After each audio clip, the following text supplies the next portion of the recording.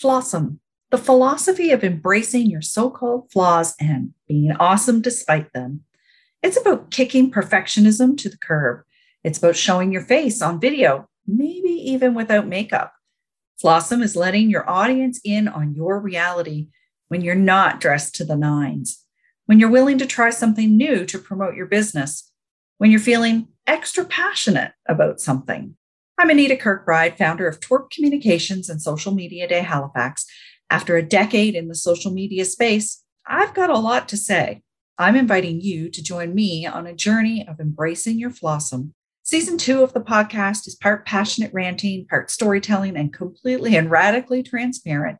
Around here, we commit to being good enough. We drop kick perfectionism out of the glow wrestling ring. We celebrate getting shit done because done and shipped is so much more satisfying than perfect and never done. Welcome to Season 2 of Be Flossom, the Good Enough podcast.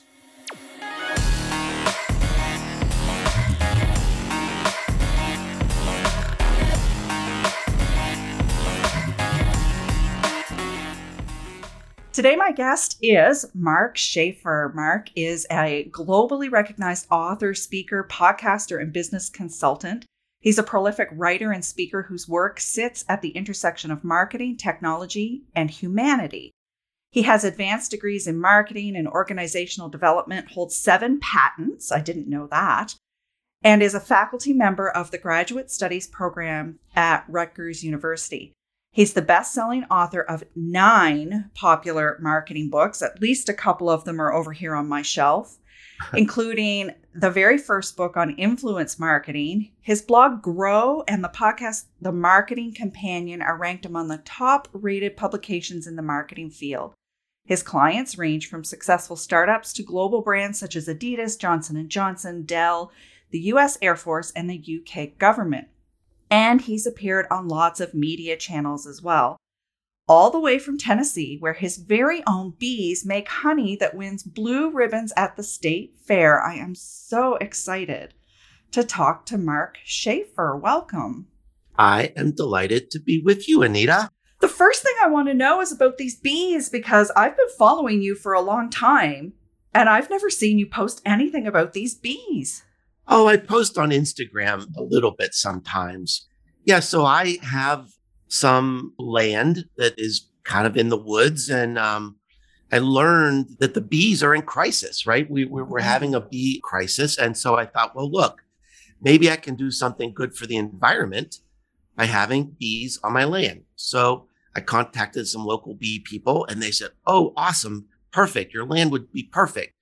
Oh, so I'm thinking 5 or 6 years ago, I started having bees, and the guy that helped me set it up entered my honey in the local state fair, in the local county fair, won the blue ribbon, entered it in the state fair, won the blue ribbon. I didn't even know he had entered the honey. And it is really good honey. That's interesting. I'm a honey snob. I grew up, my father always would eat honey on toast as a snack, and I didn't like honey. I always found it just too sweet for me. And a couple of years ago, I discovered a local brand of honey here in Nova Scotia from Seafoam Lavender Company, and their bees feed only on lavender. Yeah. And that honey is I have divine. a lot of lavender in my yard. I have a lot of lavender, and the bees they're very laid back bees. You know, they're in the woods and nobody bothers them, and they just kind of do their thing. And then once a year we take a little honey out, and that's it. Well, that's so interesting, because I hadn't ever seen any post about that from you. So I thought, well, that's just really cool. It's something different, right? I'm different in a lot of ways. You just need to figure it out. That's your job. You are different in a lot of ways. I've never heard anybody build a marketing. Was it a taco? It wasn't a taco. A marketing gordita? Oh, what was that thing? No, it was You must have been at Social Media Marketing World. I was at Social Media Marketing World, but you did the taco thing, and I can't remember. Chalupa. It was Chalupa. Content marketing chalupa. Yeah. Yes, I will never forget that talk. Although I can't remember the name of the product because I don't eat there, but yeah. So just before we started, I was saying that the work I do is helping really small businesses and entrepreneurs understand social media, planning and strategy, and how they can implement it themselves. And one of the things that I often hear from people is that they want to be a thought leader. And I'm starting to kind of rebel against this term thought leader because I hear it so much. Yeah. And I'm wondering, in your book, you wrote about being known. And you said that being known is very different from being a thought leader, although there's a Venn diagram of people that can share the two feelings. Yeah. So do you think that phrase is overused? Is it like the new guru, do you think? Or am I just way off base? I tend to not get too caught up in things like that.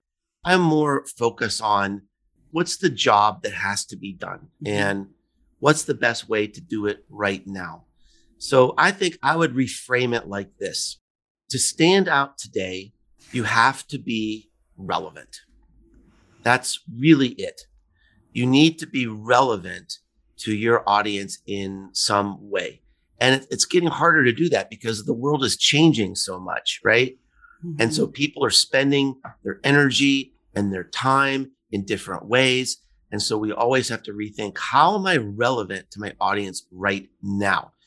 When people unsubscribe from my blog, it happens maybe once a year, but people unsubscribe from my content because maybe their job has changed, their world has changed. Maybe I'm not a priority anymore. But they can check a box to tell me why they're unsubscribing. And when they check the box that says content no longer relevant, maybe that's something about them, but I also get a little sinking feeling inside, like, why? Why wasn't I relevant? Where am I failing? And I think to stay connected to an audience and earn that audience, you have to be relevant. Now, there are lots of ways to be relevant. You can provide information that helps people have a happier life, a healthier life, help them make money, save money, have more fun in their lives. You can teach them something. You can maybe have a story that's full of emotion that makes people just love you in a way because they can relate to you. Or you can be a thought leader. You can be someone who is so smart that you think, well, to be relevant, I need to follow this person. I need to learn from this person. So it's really, thought leadership, I think maybe is a subset of this whole idea of just fighting to be relevant, no matter what you do. If you make pizza, if you're selling cars, if you're selling insurance, your customers are changing all the time. Just think about the upheaval in the car industry right now. I think I just got off the phone a little while ago with someone that was telling me about the upheaval in the fitness industry right now because of the pandemic. So this idea of being relevant is a moving target. We don't have the luxury anymore to say, here's our strategy, because our strategy might be changing every month if our customers are changing every month. That's basically really actually what I wrote about in my latest book, Cumulative Advantage, right? It's about I call it the seam. How do we find that seam? It's about applying what we're good at. It's about applying our energy and our resources and our ideas to solving someone's problems right now. And this is a great period of opportunity because there's so much change. So if somebody came to you and said, I'm really trying to be the thought leader in my industry, what would you tell them they need to do? Like if that's their goal is to be the person that people think of when they think of something. Well, I think earning the title of thought leader is something that is bestowed on you by an audience. It's not something you can really claim for yourself. I've written a lot of books, so people think I'm a thought leader. I do not call myself a thought leader. I call myself a student. The day I think I'm a thought leader is the day my career is over. It's about constantly learning and being open-minded and adjusting and adopting. and I'm learning all the time. I think to establish an effective presence, you need to be consistent. First of all, you need to show up. Someone told me one time, oh, creating content and blogging, it doesn't work. I gave up. I said, why? Well, I wrote 5 blog posts in 2017 and nothing happened. Well, of course, nothing's going to happen. So you need to be consistent. You need to be generous. You need to be spiky. What I mean by that is you can't just do what everybody else is doing.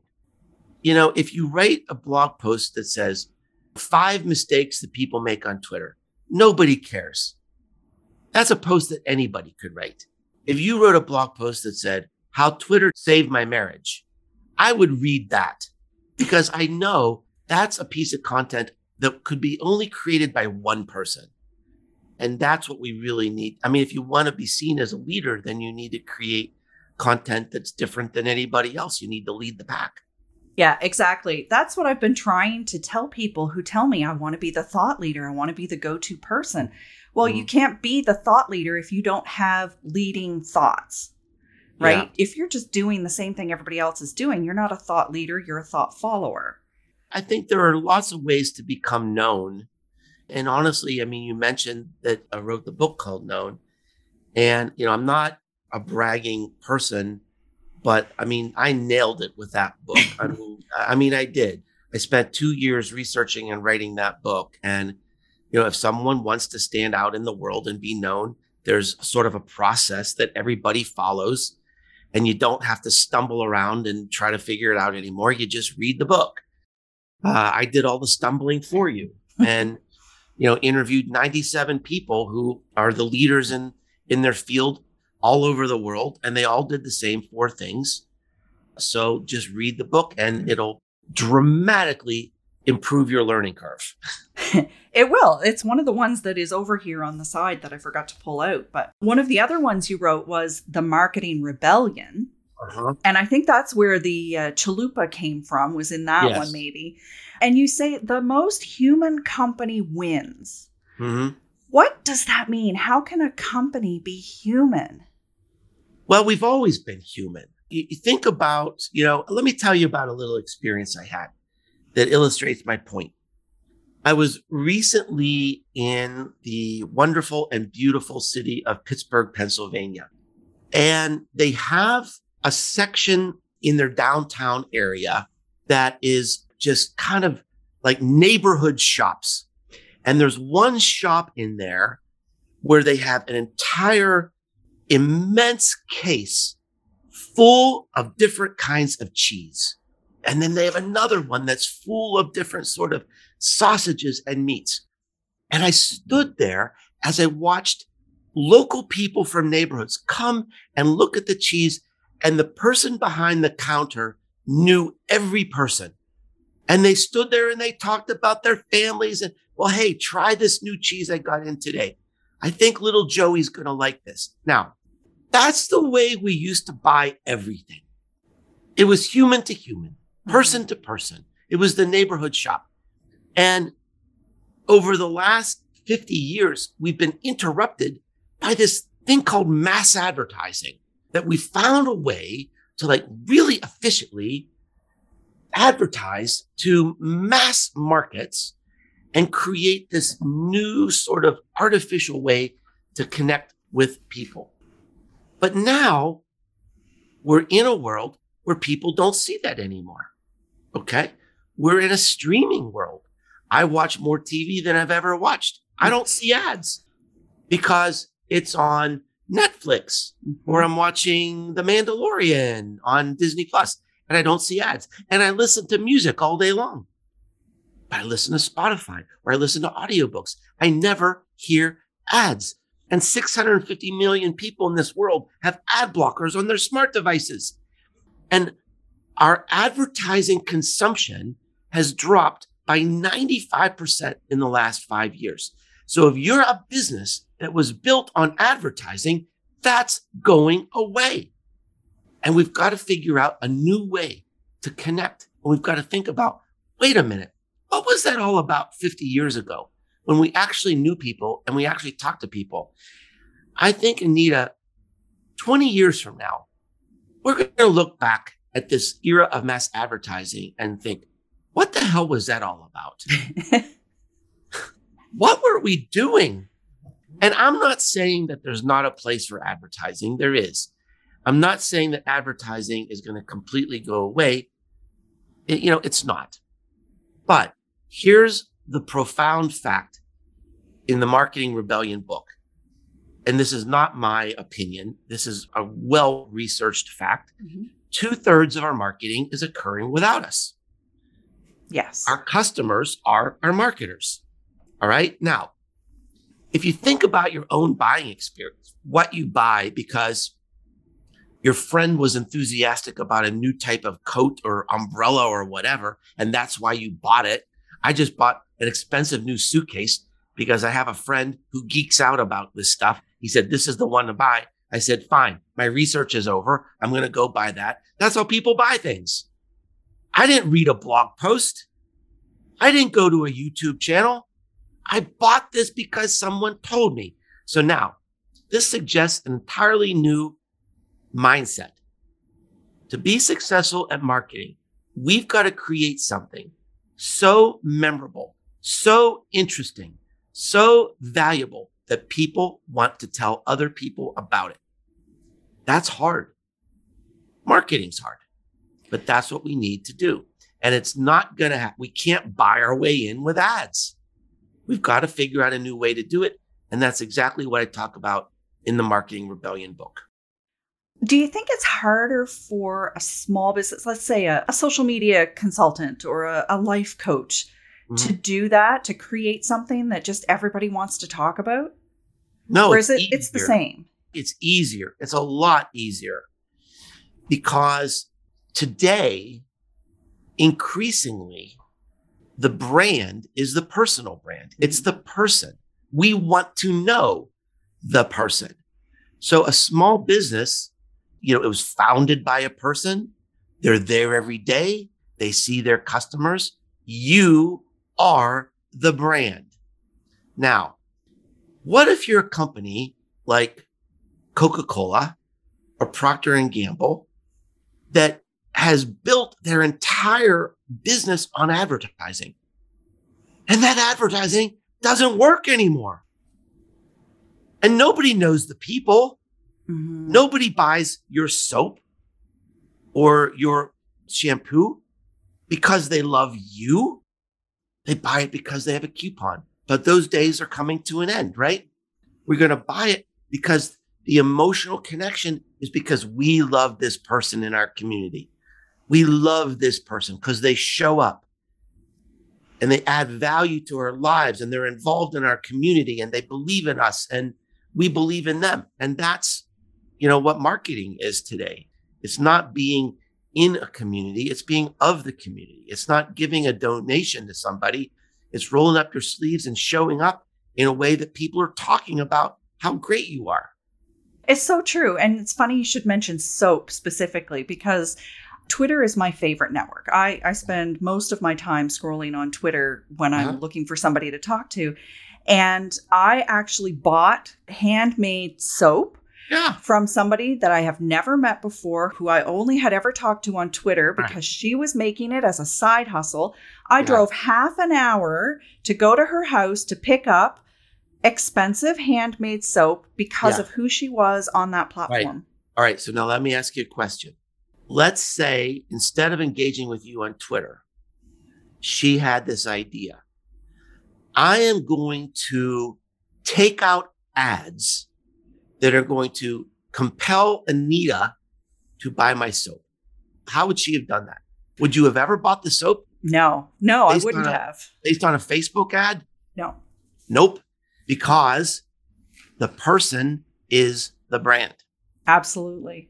I agree 100%. And that's why I love Twitter, because it's a chance to really get to know people. Yeah. And so many people don't see that about Twitter. No, it is. A lot of people see the problems and the controversy about social media, and there's a lot. But there's also a lot of beauty. Mm-hmm. There's a lot of opportunity and true, authentic human connection. Mhm. And you can't overlook that. Well, that sounds to me like parasocial relationships, which you also talked about recently in a blog post. I think I was reading about that, and how people tend to feel like they know you, like you're a friend, even though they've never met you. And I say that all the time. There are people on Twitter that know me better than my best friend from high school because I talk to them more than I talk to her. Right, right. And yeah, this was something that was observed in the early days of media when people started to watch sitcoms and shows on television and then feel like those people were their friends. And, I'm not a big celebrity or a star, but I mean, I've created a lot of content and I have a lot of followers, and I have a lot of people who tell me, I listen to your podcast. I've listened to all your audiobooks. Your voice is in my head all the time. I just feel like I know you. I just feel like you're my friend. I mean, that's pretty powerful. Mm-hmm. It is. So one of the things I always ask people on this podcast is, how are you embracing the philosophy of being Flawsome? So the idea of being Flawsome is that we're all imperfect beings. Speak for yourself. Well, you've posted recently a couple of really good posts about being imperfect.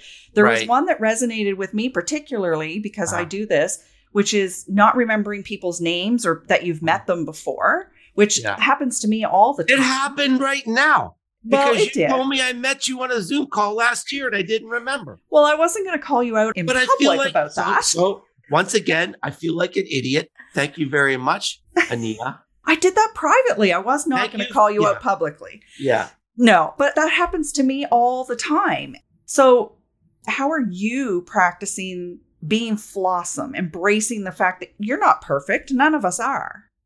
Well, I think in that article that you're referring to, I talked about this statistic that haunted me, that 1/3 of the people on social media, the overwhelming emotion that they feel is jealousy.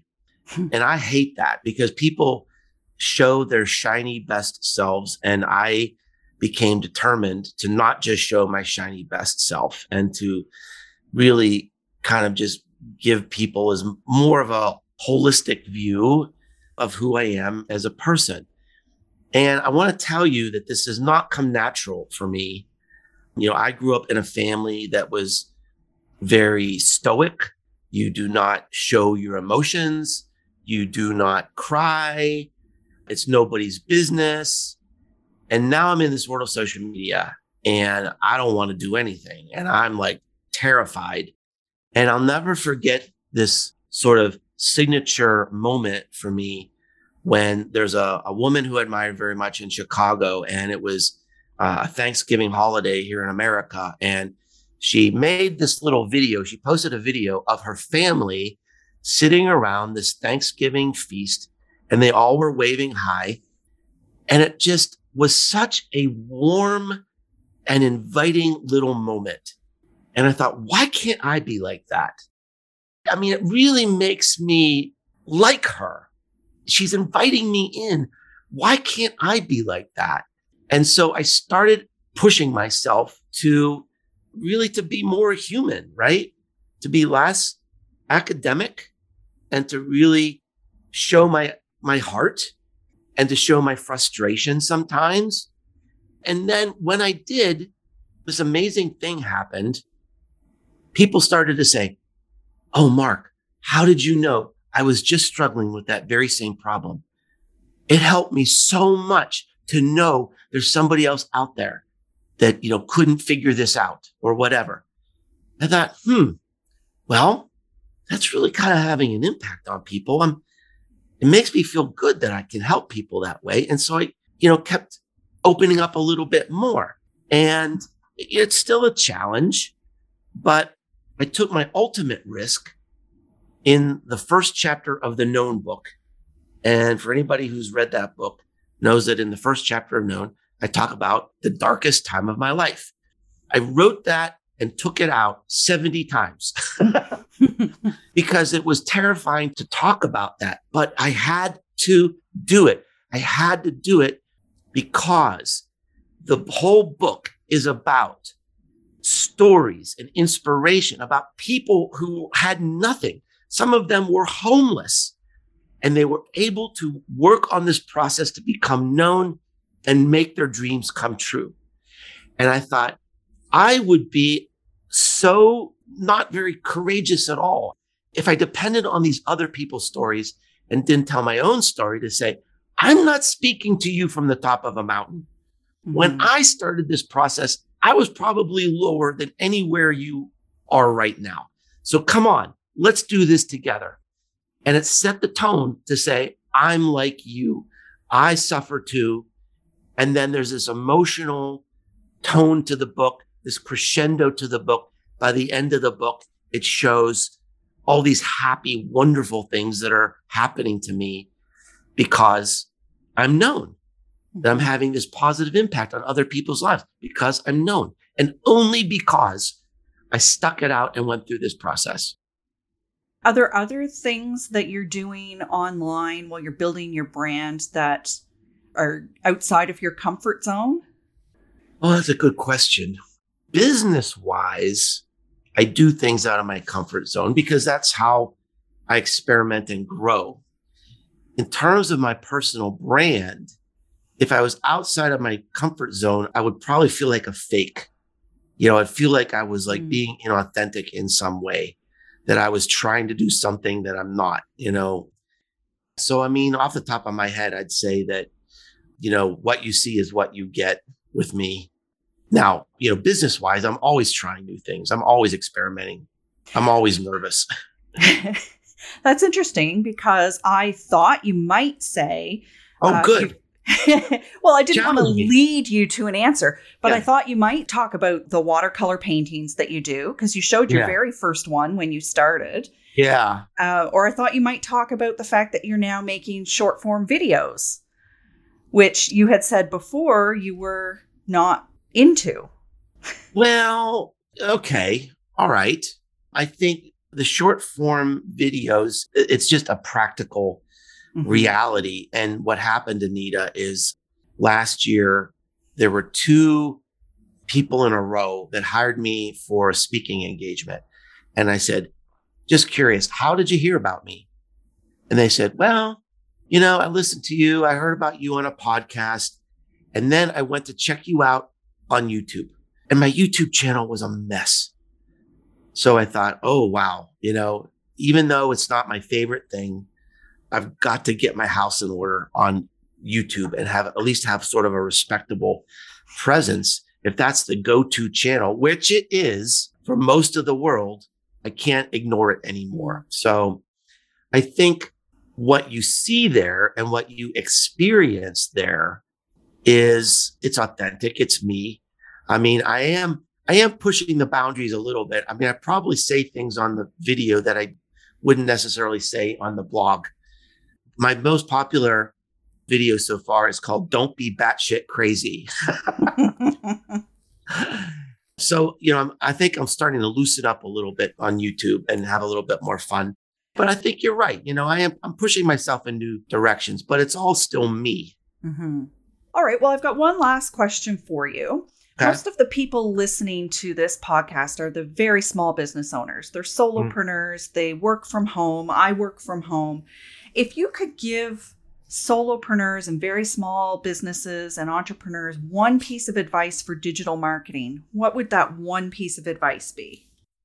I would push yourself to, first of all, if you're doing anything in digital marketing that people hate, stop it. And it's easy to know what that is because you're a consumer too. So if you're spamming people, if you're annoying them, stop it. That's not going to work in the long term. Mm-hmm. Then you have to think about, all right, what do people love? What would they love? What can I do that they would love? How can I be more human in every customer touch point, in every phone call, in every meeting, in every visit to my store? How can I show my face? Provided you're not wearing a COVID mask, but how can I show my smile? Maybe it's just the twinkle in your eyes if we're still in the pandemic, right? But how can I add my personality, my passion, my compassion, especially now in a pandemic? How can I embrace the community and show up in a new way that matters? How can I be more human in everything that I do? And that is going to give you some good insights into how to be better in not just your digital marketing, but all of your marketing. Fabulous. I love that advice. Be more human. You would think that would be easy, but apparently it's not for some people. It's not. And because just doing ads is easy, right? You put in money and you get something out and you can see it. And a lot of times connecting to people in a meaningful way is hard to measure. It's not something you can take home and show to your significant other and say, oh, look at this progress that I made, right? It's more subtle. It's hard to measure. And I address that in the Marketing Rebellion book. I talk about measurement. I address all the hard subjects. But, I think everybody wants to belong. Everyone wants to be acknowledged. Everyone wants to be loved. So how do we sort of help people find that with our marketing and our business? Those things will never change. So how do we focus on that? All right. Well, we will put links to the podcast, to your website and your blog and all of your socials on the show notes page so people can follow you if they're not already, which they should be following you. Your blog, your newsletter that comes is one of the few that I open every time it comes. Oh, thank you. Thank you for that, because it does resonate with me and I try to share it when I think it will resonate with other people. So thank you for that. And thank you for joining me today to talk about your experience and how you're being Flawsome. I appreciate you taking the time. Well, it's been an honor. And thank you so much for doing such a great job with the show, being so well prepared with very, very insightful questions. Thank you. Hey, if you're still here, what is your definition of success for your business?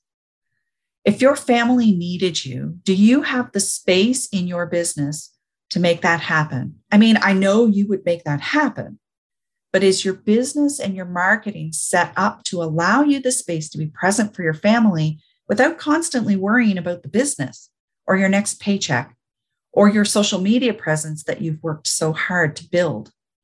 If you can answer yes, congratulations. You are successful in my books, and I hope in your own mind too. If you're not quite there yet and you need some help, I would love to hear from you and share some strategies to improve your online marketing while creating that space you so desire. I've opened up my calendar for 30-minute brainstorming sessions to help entrepreneurs like you get a taste of what it's like to work with a social media strategist. You can access these $97 sessions at twerk.ca/brainstorm. Thanks for listening. I'll see you next week. Thanks for listening to Be Flawsome, the Good Enough podcast. Before you leave, don't forget to subscribe so you don't miss next week's episode when I'll be talking to another perfectly imperfect entrepreneur. If you're looking for the show notes, head on over to beflawsome.ca, where you'll also find all the links to connect with today's guest.